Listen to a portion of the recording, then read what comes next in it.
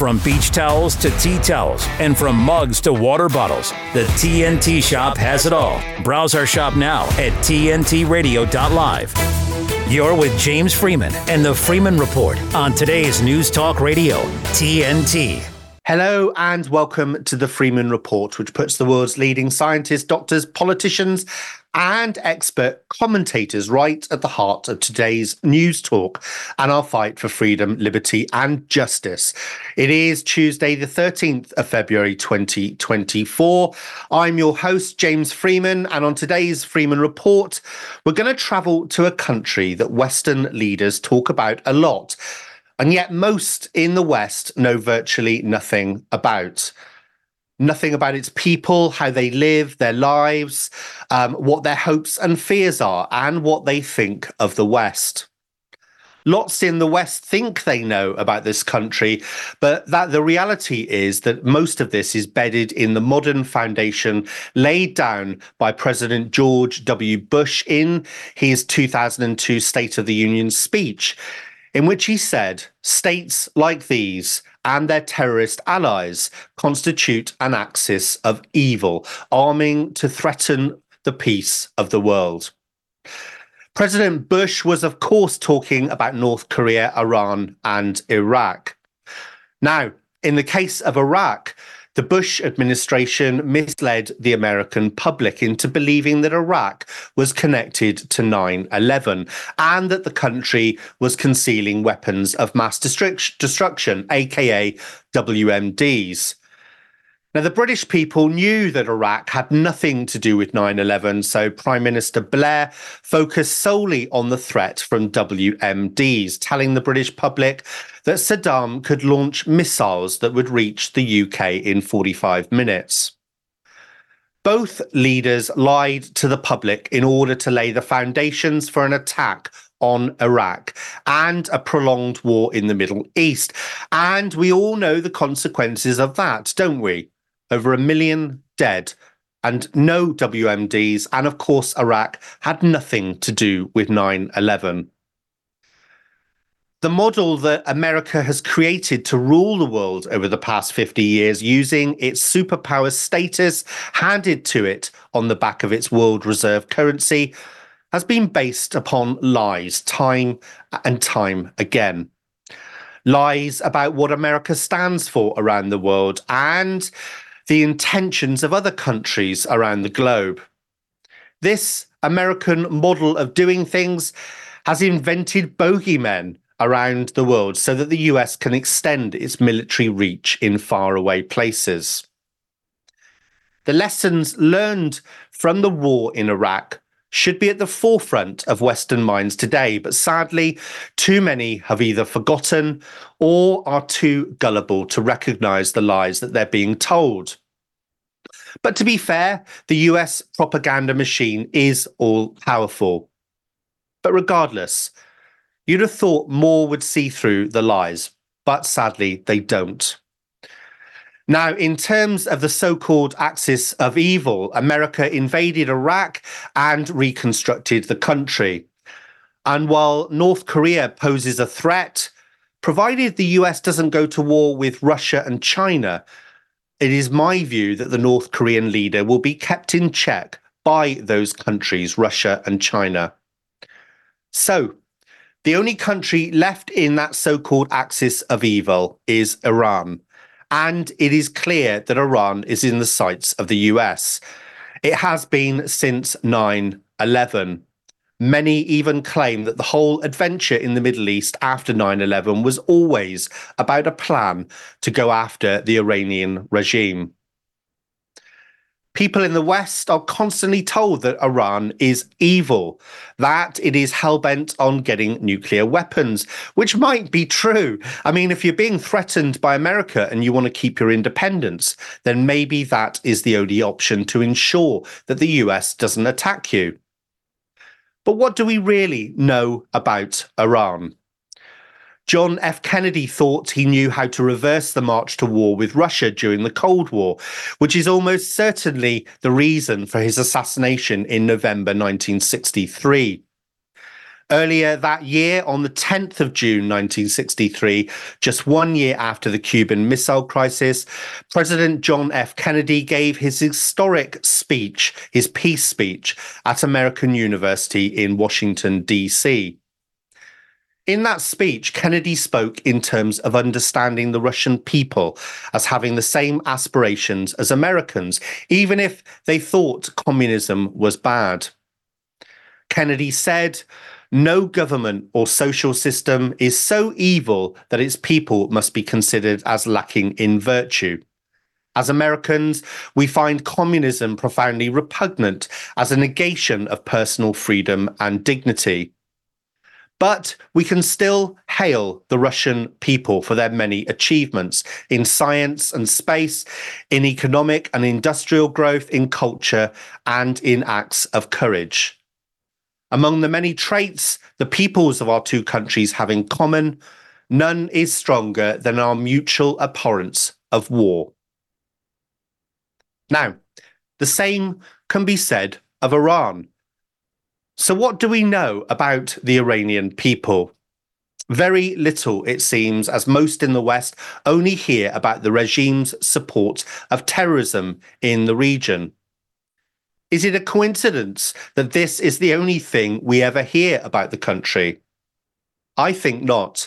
And so I'd like to kick off what I hope will be a series of reports on Iran and its people. Today's Freeman report will look at the freedom fighters in the country who are just like us. They're fighting for the same freedoms that we in the West are now starting to lose. My guest today is Iranian-born author Arash Azizi, who now lives in the US. And he's just published a new book called What Iranians Want: Women, Life, Freedom, which documents the aspirations of those who want freedom in the country. Now, Iran is part of the BRICS nations aligned with China, and I think it is incredibly important that we learn more about the country beyond what American leaders want us to think. So stay tuned for all of that in just a moment. Now, before we go over to Gemma Cooper for today's breaking news, I just want to remind you that Julian Assange's two-day public hearing will take place on the 20th and the 21st of February at the High Court in the UK, which will determine whether Julian will have permission to appeal or whether he'll be extradited to the US. TNT will be at the Royal Courts of Justice, broadcasting and covering the entire 2 days of proceedings, and will be broadcasting from various locations across London. There's also, you should be aware, there's a London premiere of The Trust Fall, Julian Assange, which is a fantastic film that's premiering on the Sunday, the 18th of February at 1 p.m. at Rio Cinemas in London. The film will be followed by a panel discussion and Q&A with Tariq Ali and Kristin Hafson, and hopefully, fingers crossed, Stella Assange. To find out more about the film, please Google The Trust Fall Julian Assange London premiere. As always, if you want to get in touch about anything discussed on the show, or maybe you want to suggest a guest, then email me at jamesfreeman@tntradio.live. And if you want to join in the conversation, please do head over to tntradio.live and click on the chat icon. My name is James Freeman, and this is the Freeman Report for today's News Talk, TNT. Getting straight to the facts. Enough with the lies. We need facts. This is today's News Talk Radio, TNT. Hello, Gemma. How are you doing? Yes, very well. Very great show you've got coming up, looking at Iran and the people there, because it's the same in every country, isn't it? Because the people generally are the people with the same hopes, dreams, aspirations, and wants and needs as other people in other countries around the world. It's the ones in power that are the problem. So yeah, very, very interesting to hear the parallels of the Iranian people's fight for their freedoms, and we're now on the back foot trying to fight for ours, which are being removed on a daily basis. So it'll be a fascinating East meets West, Middle East meets West kind of show there. Very, very much looking forward to it. Yeah, and even though the people in other countries around the world, their view of America is very different to most in the West, because all they see is America going around the world, bombing countries, attacking countries, making up lies to set the groundwork to do that. And yet, here in the West, most people just think Iran, the people there, they all support terrorism. That's the kind of impression that we're given. And the interesting thing is, we're never ever told about what it's actually like in the country, what it's like to live there, what the people are like. And I think this is really important, as Kennedy realized. If we're going to avoid these stupid wars that our leaders take us into, then we need to make connections with the people in those countries, because more than not, those people are exactly the same as us. They want the same things, and they want to be free, and they do not want war. Absolutely. Well said. Well said. It's shaping up to be a great show, and it's only Tuesday. There we go. It is only Tuesday, and I have got a great packed week. Tomorrow, actually, this is aligned with the story I think you're going to talk about now, Gemma. Tomorrow, we've got Francesca Donato, MEP, who's going to appear on the Freeman Report. She's been on before, but this time she's going to be talking about farming, about the Italian farmers now protesting in Rome. And she was actually outside the EU Parliament in Brussels when the farmers were spreading muck all over the Parliament. So really looking forward to that show tomorrow. And of course, I think that's the story you're going to talk about now, Gemma. Well, it's the farming story. It really isn't going anywhere. And the new line today in the UK is how it's affecting people who farm sheep and then sell the wool, which used to be a very profitable revenue stream for farmers. And that's gone, it seems, as the war on farming continues on every level. So farmers are now in protest in the UK taking to burning their fleeces from their sheep because the returns they're getting from the British Wool Marketing Board, as it was formerly known, it's now known as British Wool. There used to be a thing called the sheep check, the wool check rather, that you would get from British Wool, and it was so lucrative for farmers. It was often enough to cover the rent of a farm for an entire year. Now the returns are so paltry. You're talking 30 quid one farmer, £30 one farmer was quoted for a huge amount of wool. They're saying it's just not worth it. It's not worth shearing. You shear the sheep anyway because you have to in certain weathers, they get too hot. So you shear the sheep, but the cost of collecting the wool, transporting the wool, sending it off is so prohibitive compared to the return that they're getting, that they're now just burning it. So it seems that the war on farming is coming from every angle. Now they're blaming the rise in synthetic wool, which apparently has increased over the last few years, apart from the fact that British wool is seen as a luxury brand, actually, but they're saying synthetic products have taken over. They're also saying that COVID, and I don't know, there's not produced any anecdotal evidence as to how COVID and the scamdemic have affected the price of wool that they're now getting from the British Wool Board. But they're saying it's basically just not worth it. Now, one farmer is quoted as saying he's got 260 sheep in the North Midlands, and he says that it's just not viable, even with 260 fleeces, a huge amount of wool. He said it's just really not possible, and he has started burning the wool, and he's urging other farmers to do the same.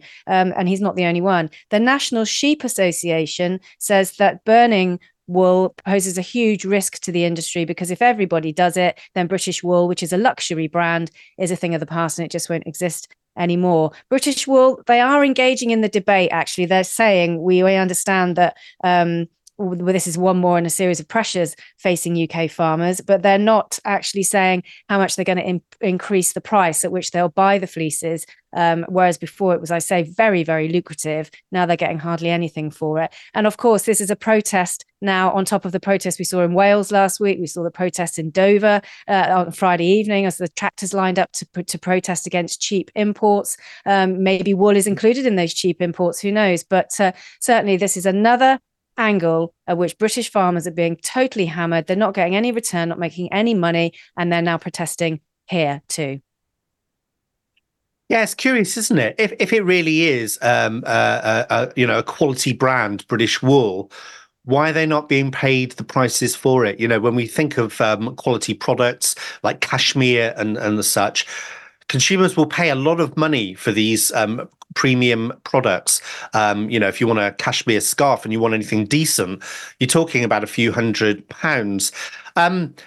Do you know why there is this price pressure? Because obviously, if we look at milk, for example, it's because the supermarkets are squeezing the price. They're using it as a loss leader instead of paying proper prices. Do we know why the wool is somebody in the chain making a lot of money that they're not passing it on, or what's the story there, Gemma?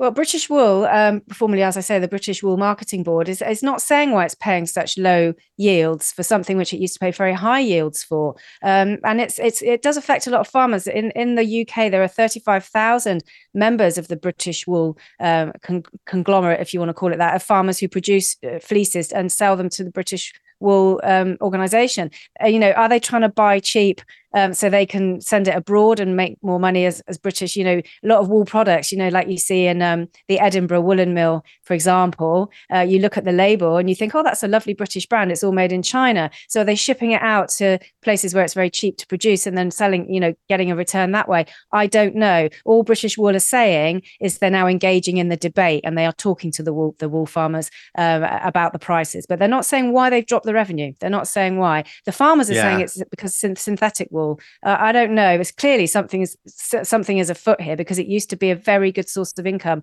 for a lot of farmers here in the UK.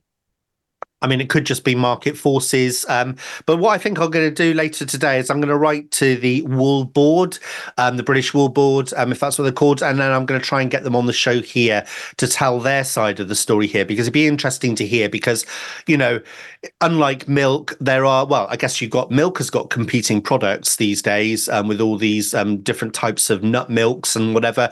But I do wonder if that is what's going on in the wool market here, or if farmers are being squeezed and there's something that actually can be done about it. So I will contact them later today and see if I can get them on the programme.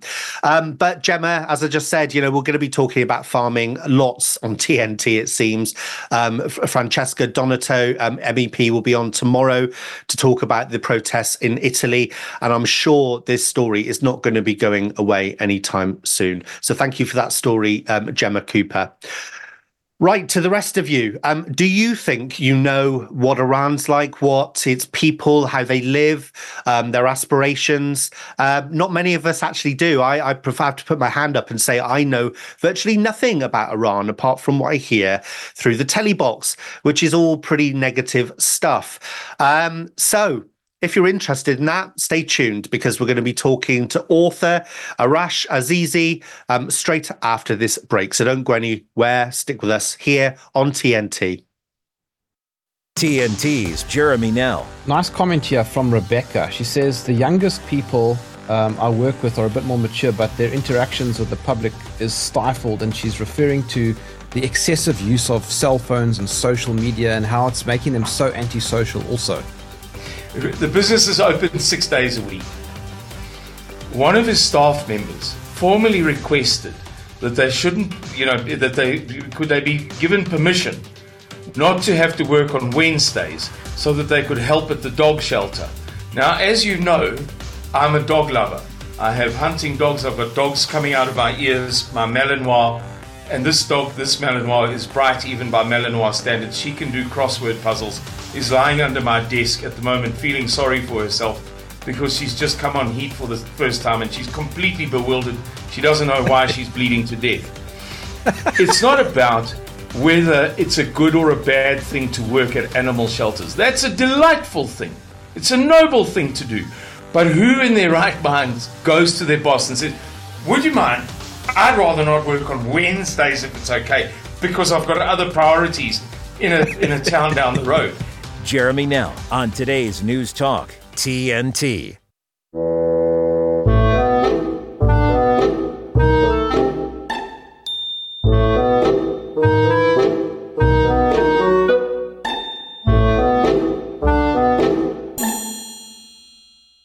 Our next steps to space. This time we go back to the moon to learn to live, to work, to invent, to create. Today's News Talk Radio, TNT.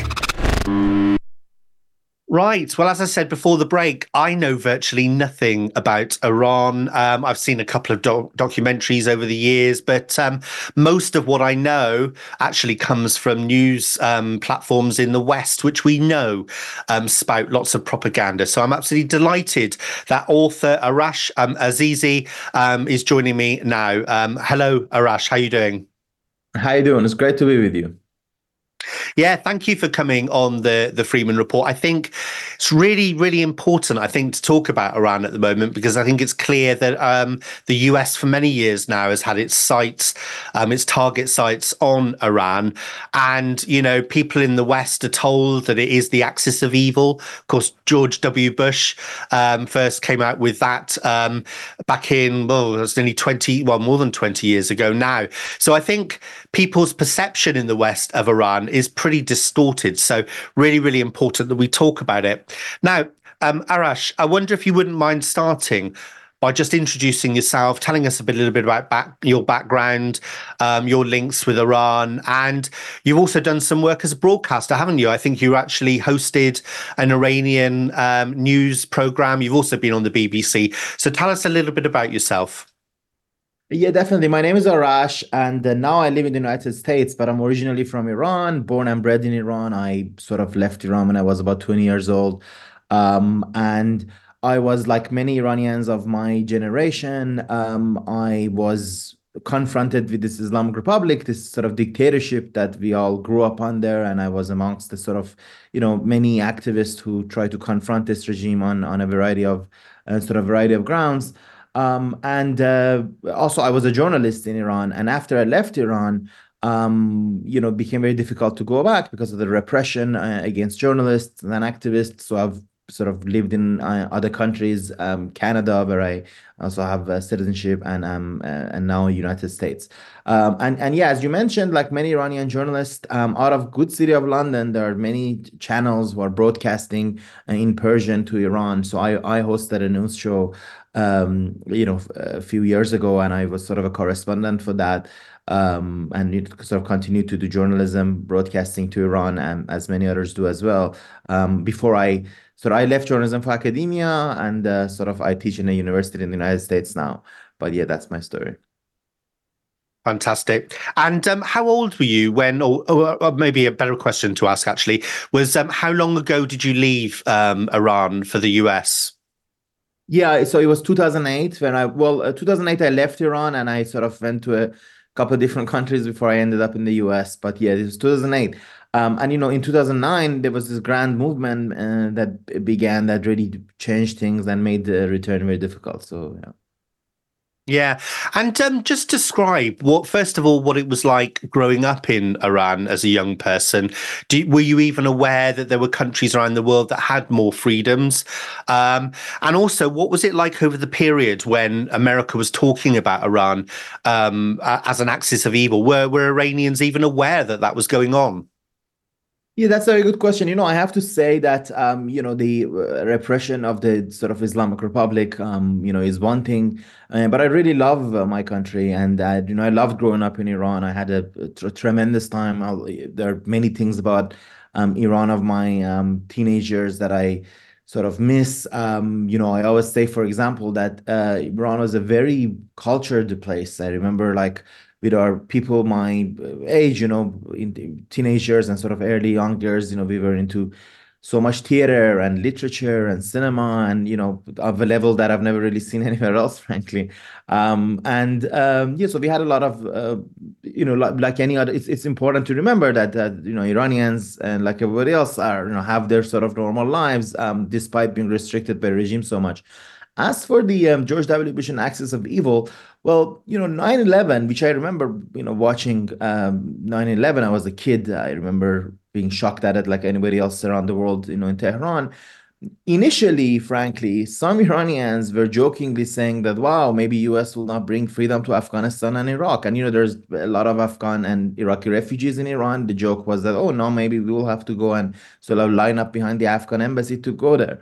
But it very quickly became clear that, of course, this wasn't what we had, that the new age of war and mayhem in our region had started, that clearly wasn't benefiting anyone. And yes, I do remember Acts of Evil speech in 2002. I've written about it later, and as to what it represented, because it actually came at a moment. So if we talk about it not as how I remember it as a teenager, which wasn't much, but later, this came at a moment where the Islamic Republic and the United States were actually collaborating very closely with each other against the Taliban, right? They were working with each other against the Taliban in Afghanistan. And this was a really moment of opportunity in some ways, because the Islamic Republic had a leadership at the time. Well, obviously, the ultimate leadership was with the same man, Supreme Leader Khamenei, who I have nothing positive to say about, and who definitely has sacrificed our country on the altar of his anti-Americanism and all that. But at the same time, there was a president, Khatami, who had been elected by Iranians. I remember being enthusiastic about him as a teenager myself, and he was a reformist, and he definitely did want different relationship with the United States. So there were very serious forces in Iran that did want to reset a relationship with the United States and did want to have a better relationship with the West and the world. And unfortunately, that opportunity was lost in that moment by amongst other things, that infamous speech. Yeah, and of course, in the run-up to that famous speech by Bush, I mean, Iran had for years been at war, quite a nasty war, wasn't it, with Iraq? Do you think the people in Iran were pretty war-weary by that point? Because this went on for a long time, didn't it? That's right. The war went from 1980 to 1988, and definitely we were very war-weary, as you say, and the 80s were a terrible time in Iran because the Islamic Republic was founded in 1979. It had a sort of a terribly repressive streak in its first decade, especially. It executed thousands of people, and we had a terrible war with Iraq. Most Iranians, including me, I lost a cousin in the war, even though I was born sort of toward the very end of it. Most Iranians know someone that they've lost in that war.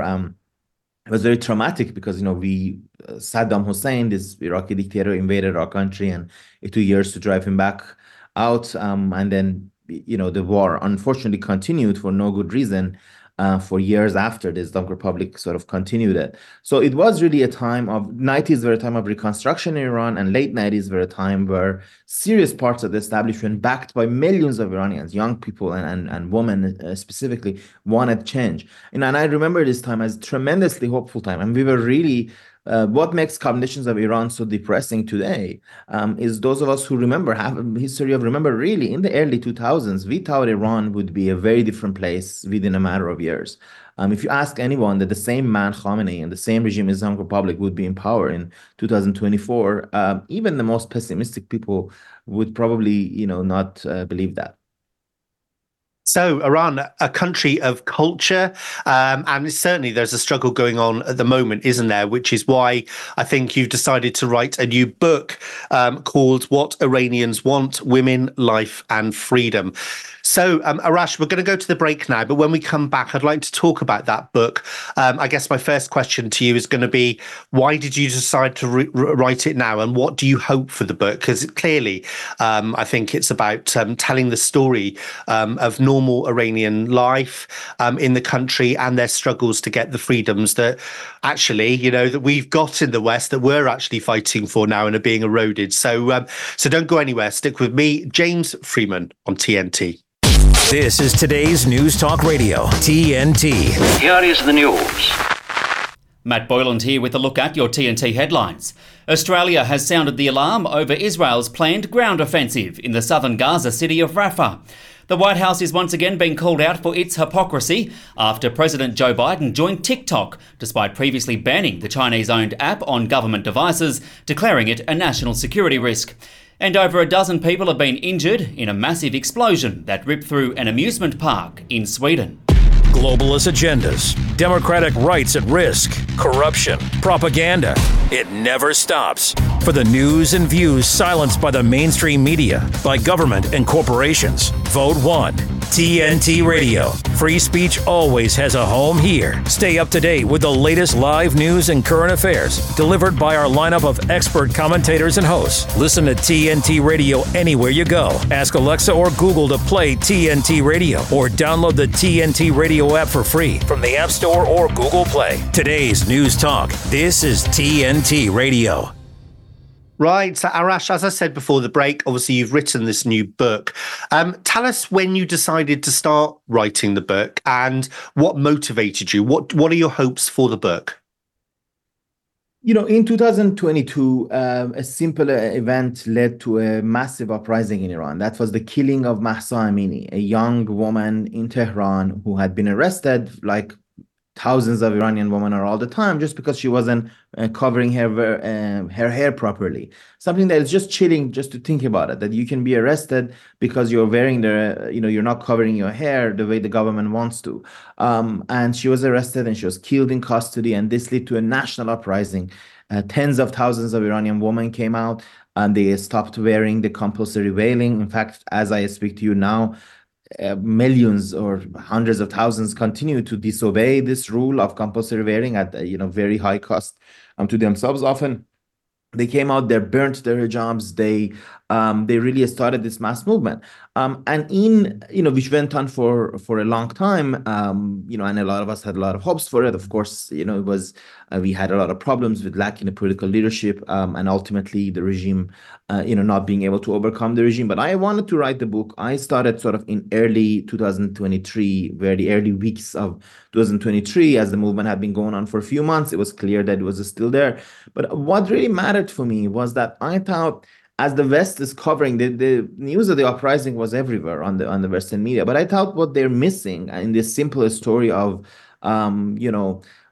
people against the government they hate, was how rich and diverse were the scenes of Iranian sort of civil society, of Iranian different movements, of what is it that they were fighting for? Why is it that my compatriots were having themselves killed, losing their lives, by coming out to the street, and what else had they done? Because it did 2022, 2023 wasn't the first time that they had done this. In fact, it was, they've done it almost continuously for the last couple of decades. So from our earlier conversation that I spoke about President Khatami in the late 1990s, all those hopes were dashed, but the process of them being dashed was, the Iranian people never stopped coming out. And I wanted to talk about that, and I wanted to really give voice to this array of Iranians coming out and write a book that would really be something of a manifesto for this movement, which became known, as the subtitle of the book says, by its slogan, "Woman, Life, Freedom." So that's how I wrote it. Well, I'm really happy that you have. I've got a copy of the book here for anybody who's interested. There you go. And I've started to read it, and there's some really interesting stories in there, Arash. Tell us about you were just talking there about this compulsory law to wear the hijab. Now, people listening to this probably think that it's quite clear. You either wear a hijab or you don't.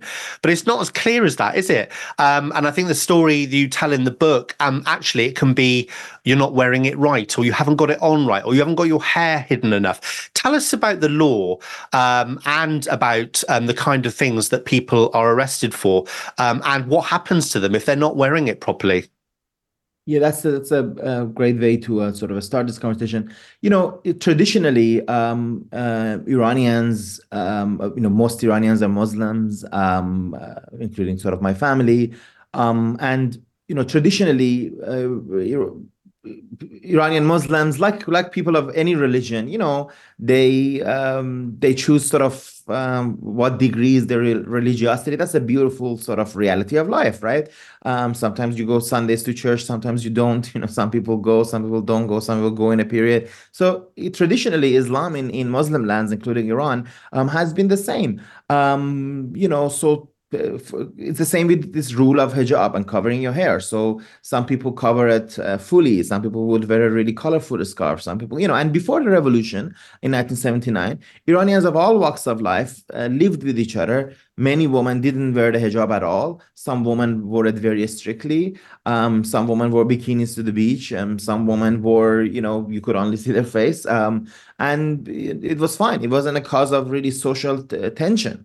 Unfortunately, after the revolution, this puritanical Islamist sort of ideological government starts imposing the hijab, and imposing the hijab by having armed men all over the city. The first thing that they do is that they pull out women out of women who had worked in, let's say, the banks, in the airways. They sort of pull them out. They force them to wear the hijab. So as a result, yes, today, so hijab is the most Islamic proper way, is that you're supposed to cover every single hair that you have, and also your arms up to here, basically. So you might be a person who has covered their hair, but your scarf comes out here, or you're showing this much of a hand, or the other. And this is sort of this sick man, if I may say, who enforces, of course, get worked up about things that are just normal. For example, leggings. There was a period in Iran where women would wear leggings that, of course, covers everything, but it was considered too tight. And this was a debate between the Islamist politicians in Iran, who went on and on about leggings, in a way that is farcical in a country that has many serious problems. So this obsession with women bodies, which is well known and sort of in patriarchal cultures, is enforced by these politicians. Yeah.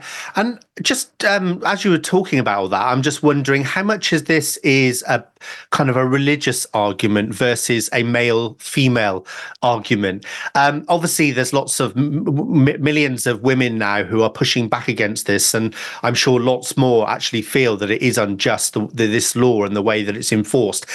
How many men across the country actually are against it and are supporting the women? Many men. It's many men are. I think a majority of Iranians, regardless of gender, are opposed to this law. And of course, there are also women who are supporting it. But that amongst that minority of Iranians who support it, there are some of the most ardent ones are women. That's how it always is, right? So it's really a fight about. It's not about male versus female so much as about sort of freedom, versus imposition and versus patriarchy here. If you look at the law, because the forcing of the veiling is part of a broader forcing that really is, of course, against Iranian men too. You could be arrested in Iran just because if you're a man and a woman who are walking together somewhere, or in a car. If you're sitting in a car together, you could be arrested. It has happened to me. It has happened to tons of people all the time. I mean, the craziest thing, you're going on a normal sort of car ride, and a random bunch of cops can stop you and say, it's a very famous word. Every Iranian knows this phrase. What is your relation? They ask you in a car, and then, of course, tons of people don't get arrested, but it's always a chance. Yeah, fascinating. And Arash, you've got many chapters in the book here covering quite a lot, actually, of different areas. So obviously the compulsory hijab wearing, which talks first of all about the law, what's going on and the struggles that are going on now. There's some pretty brave acts actually going on, women burning their hijabs, also dancing, which is banned in the streets, showing the finger, I think, to the Ayatollah. Some pretty brave things going on there. But there's also the sort of women's rights more generally. You talk about the labor movement, which is not something I think people in the West ever think of when they think of Iran. Freedom of expression, I think, is a big thing. I mean, just on that, Arash, would you be able to publish this book in Iran if you still lived there? Yeah, well, naturally not. The freedom of expression is something that has been a subject of a struggle for Iran. We didn't have it before the revolution either, before 1979. So you can say Iranians for more than a century have fought for the freedom of expression. But that chapter about freedom of expression in the book is about, sort of writers, filmmakers, and a lot of others who have, time and time again, what's really fascinating, and this is what motivates me to write a book like this, is the resilience of Iranians, that they don't give up. That they could have just decided to remain within certain limits and be tolerated. But no, they keep pushing buttons, and they keep, as I said, I grew up in a sort of contradictory Iran where, yes, censorship was terrible, and there was, a lot of censorship, but also it was a super culture then place of sort of celebration of arts in a way that I've rarely seen anywhere else, as I said. And that's because Iranians who loved arts, who were into these writers, really, didn't give up and kept pushing buttons. Things that are banned in Iran, by the way, is not just freedom of expression. Women are banned from singing, right? So if you're something as simple as a woman, even if you're famously they said, even if you're singing a Quranic song as a woman, you cannot sing. So these tremendous barriers were really confronted by Iranians who keep trying to push them away.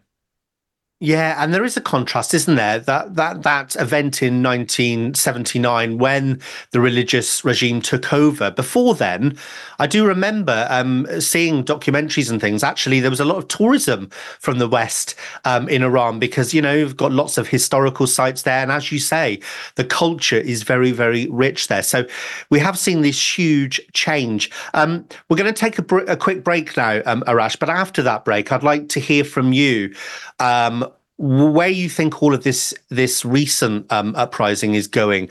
Do you think in your lifetime that Iranians will actually get the freedoms that they had back in the early 1970s, or do you think actually this is going to prolong for many, many years? So we'll talk all about that after this short break right here on TNT.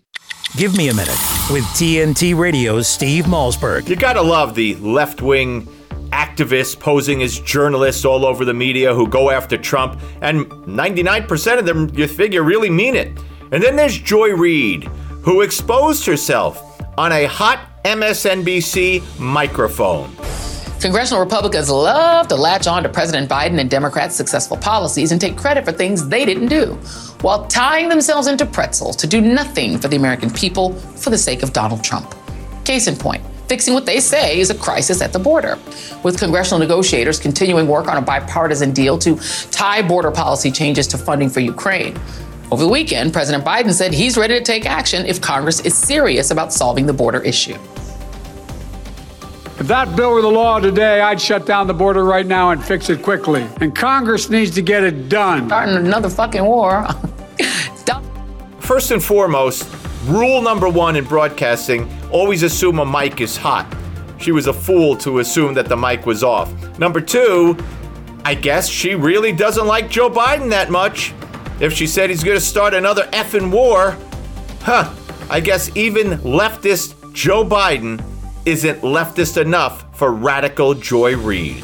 Thanks to the hot mic, we know that. And don't forget, catch my show Monday through Friday, 9 p.m. Eastern, right here on TNT. On a virtual road, you can test the limits of your driving ability to see 9 p.m. Eastern, right here on TNT.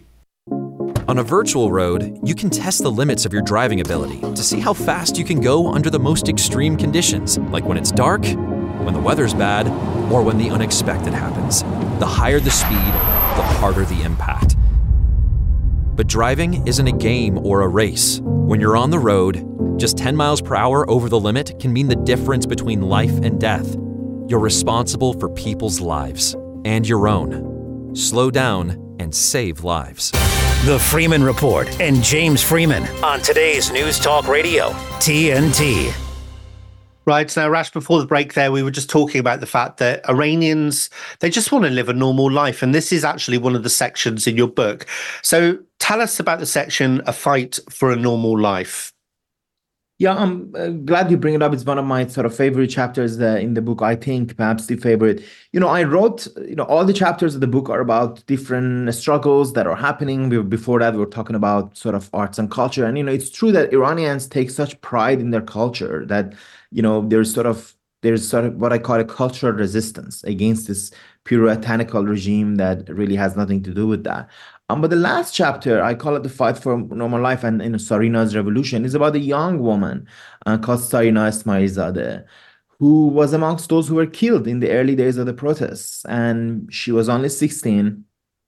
And, the thing about hundreds of people, many of them young people, have been killed in these protests. And the thing about that is that most of the time, the media tries to get an image of them, but you usually end up with a paragraph. Well, who was this person? Why did they come to get killed? And that's true in history of revolutions, when you think there are usually hundreds of people who are unfortunately killed, and we don't know about them.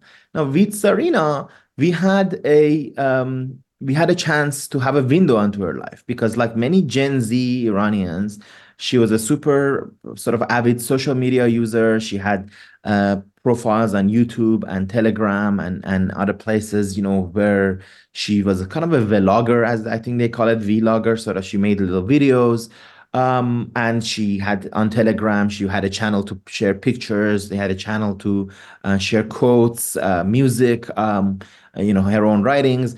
So we had this tremendous online archive to have a look into the life of this young woman and how it was. And that's sort of what I did for this chapter, which was the hardest for me to write, because number one, I could really identify with her, not just with my own teenagers, but she reminded me of my young cousins, in Tehran.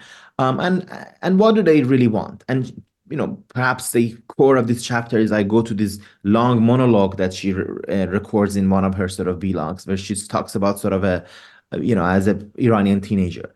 They want what has become encapsulated in this slogan that is really striking when you think about it, is the fight for a normal life. Now, what is a normal life, right?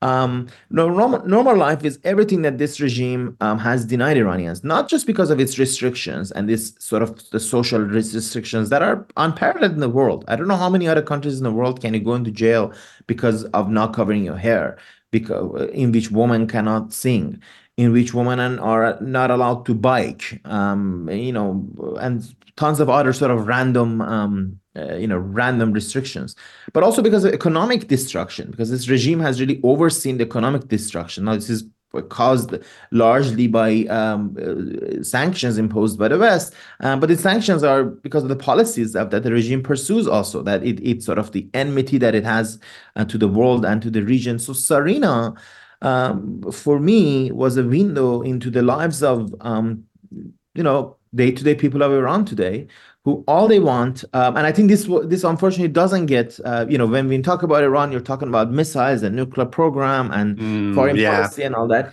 What is often lost is that, Iran is a country like yours, like anywhere else, where young people just want to have a normal existence, want to have a good job, want to have go back to their families. People really wake up every day wanting to have this, and unfortunately, the conditions doesn't allow them. And Sarina, it's a path on which Sarina died, for which she gave her life. So that's why I wrote that chapter.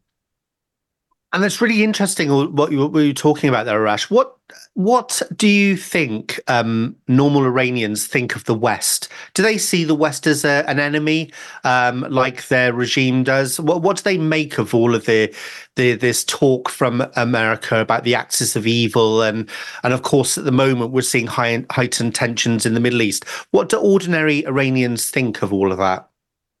Look, ordinary Iranians are people who are very proud of their country, but they certainly are not anti-Western. They're not anti-Israeli either, by the way. I mean, they don't have any particular enmity against anybody in the region. From our perspective, of course, a lot of us, myself included, we were very heartbroken by the wars in the region, by the suffering of the Palestinian people in Gaza, including.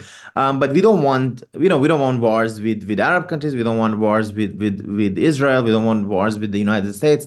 Vast majority of Iranians don't want that. And generally speaking, for a very long time, they've had good sort of cultural relations with the Western countries. As you know, there are millions of Iranians studying in Western universities. There is not a single engineering department in the United States where you don't find some Iranians, partially as a result of it's like a brain drain for Iran, actually. But they're very sort of, in this chapter about Sarina, this is something that is very well known to other Iranians, but I write it for others, obviously, who are not from Iran. If you look at her references, she talks about Curb Your Enthusiasm, she talks about Breaking Bad, so there's the Western sort of pop culture references, although she also sort of really references Iranian pop culture and all that, right?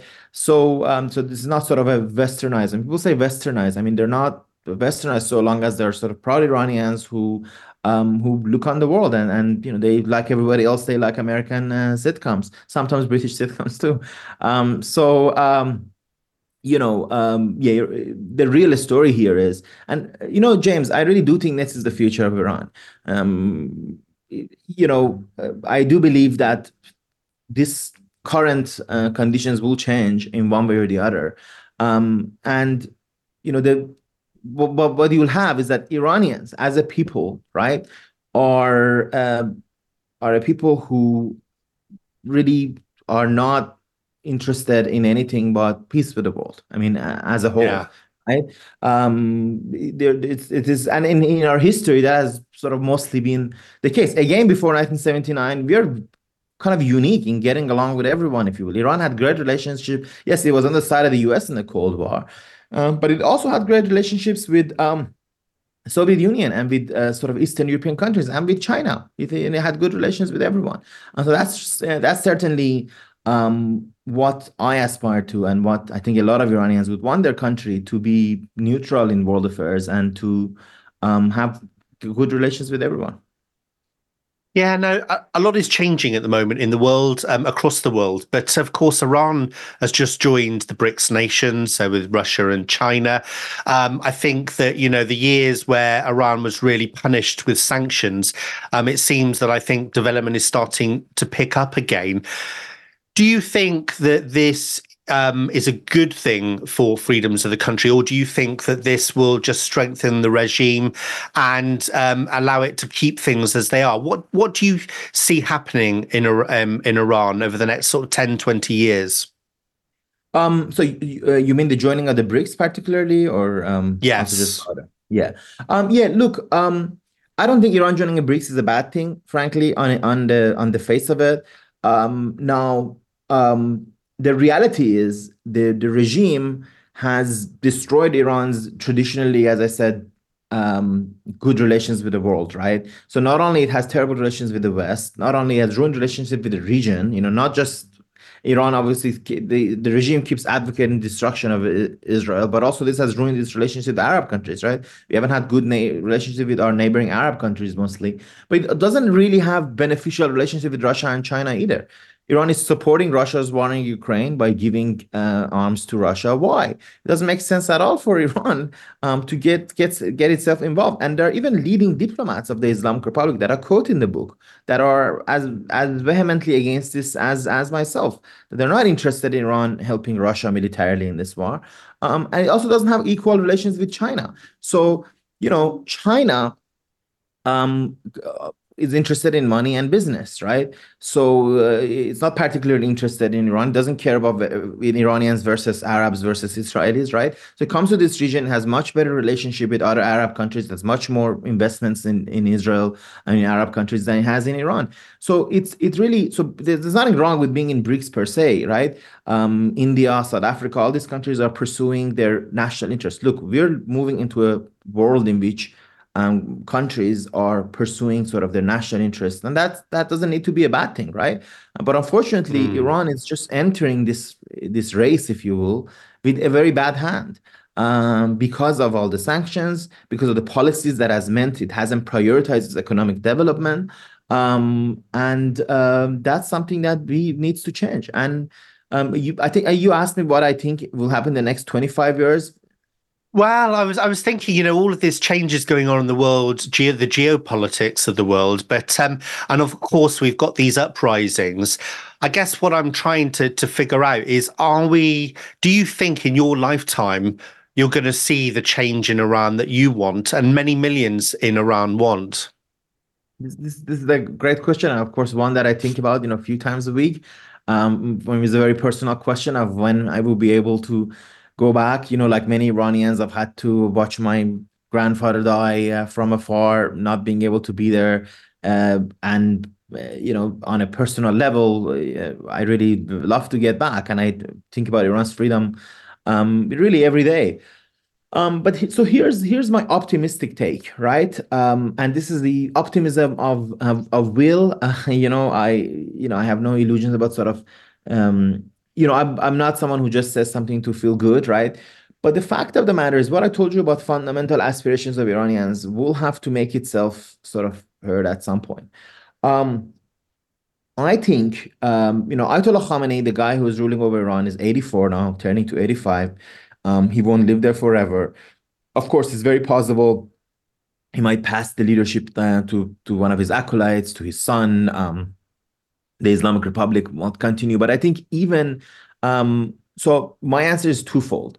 First of all, even in the current establishment, there are people who understand that the kind of policies that they've been following are just untenable, that they cannot go around wanting to fight United States every step, that they cannot want to fight their own people at every step, right? That impose this vast amount of restrictions that I said on people. So I think at some point there will be a reckoning, there will be some reform, and they'll be able to sort of, they'll be able to have a more normal life for the country. And before we even, I have no illusion, this wouldn't lead to democratic change necessarily, but at least it would mean to easing down of some of these policies, and perhaps people like me would also be able to go back. But secondly, I think the Iranian movements for democracy are at least go back to the constitutional revolution of 1905, where we rose up, fought for a parliament, had to fight Russian invaders who invaded the country, and they won't stop. And that's partially what the book is also about, to show you that, look, these people in this civil society, lawyers, human rights activists, will continue their struggle until they can achieve democratization. And on that, sadly, we've run out of time, Arash, but listen, fascinating conversation. I'd love to go to Iran myself, but of course, I think that's not really possible in the current context. But I really do wish all the Iranian people well, and I certainly hope that they will achieve the freedoms they want in your lifetime, so that you can go back there as well. Arash, I'd love to get you back on at some point. I am going to be talking about Iran more and more over the coming weeks and weeks. Arash Azizi, ladies and gentlemen. Right, to the rest of you, don't go anywhere, because we've got more fantastic shows for you right here on TNT.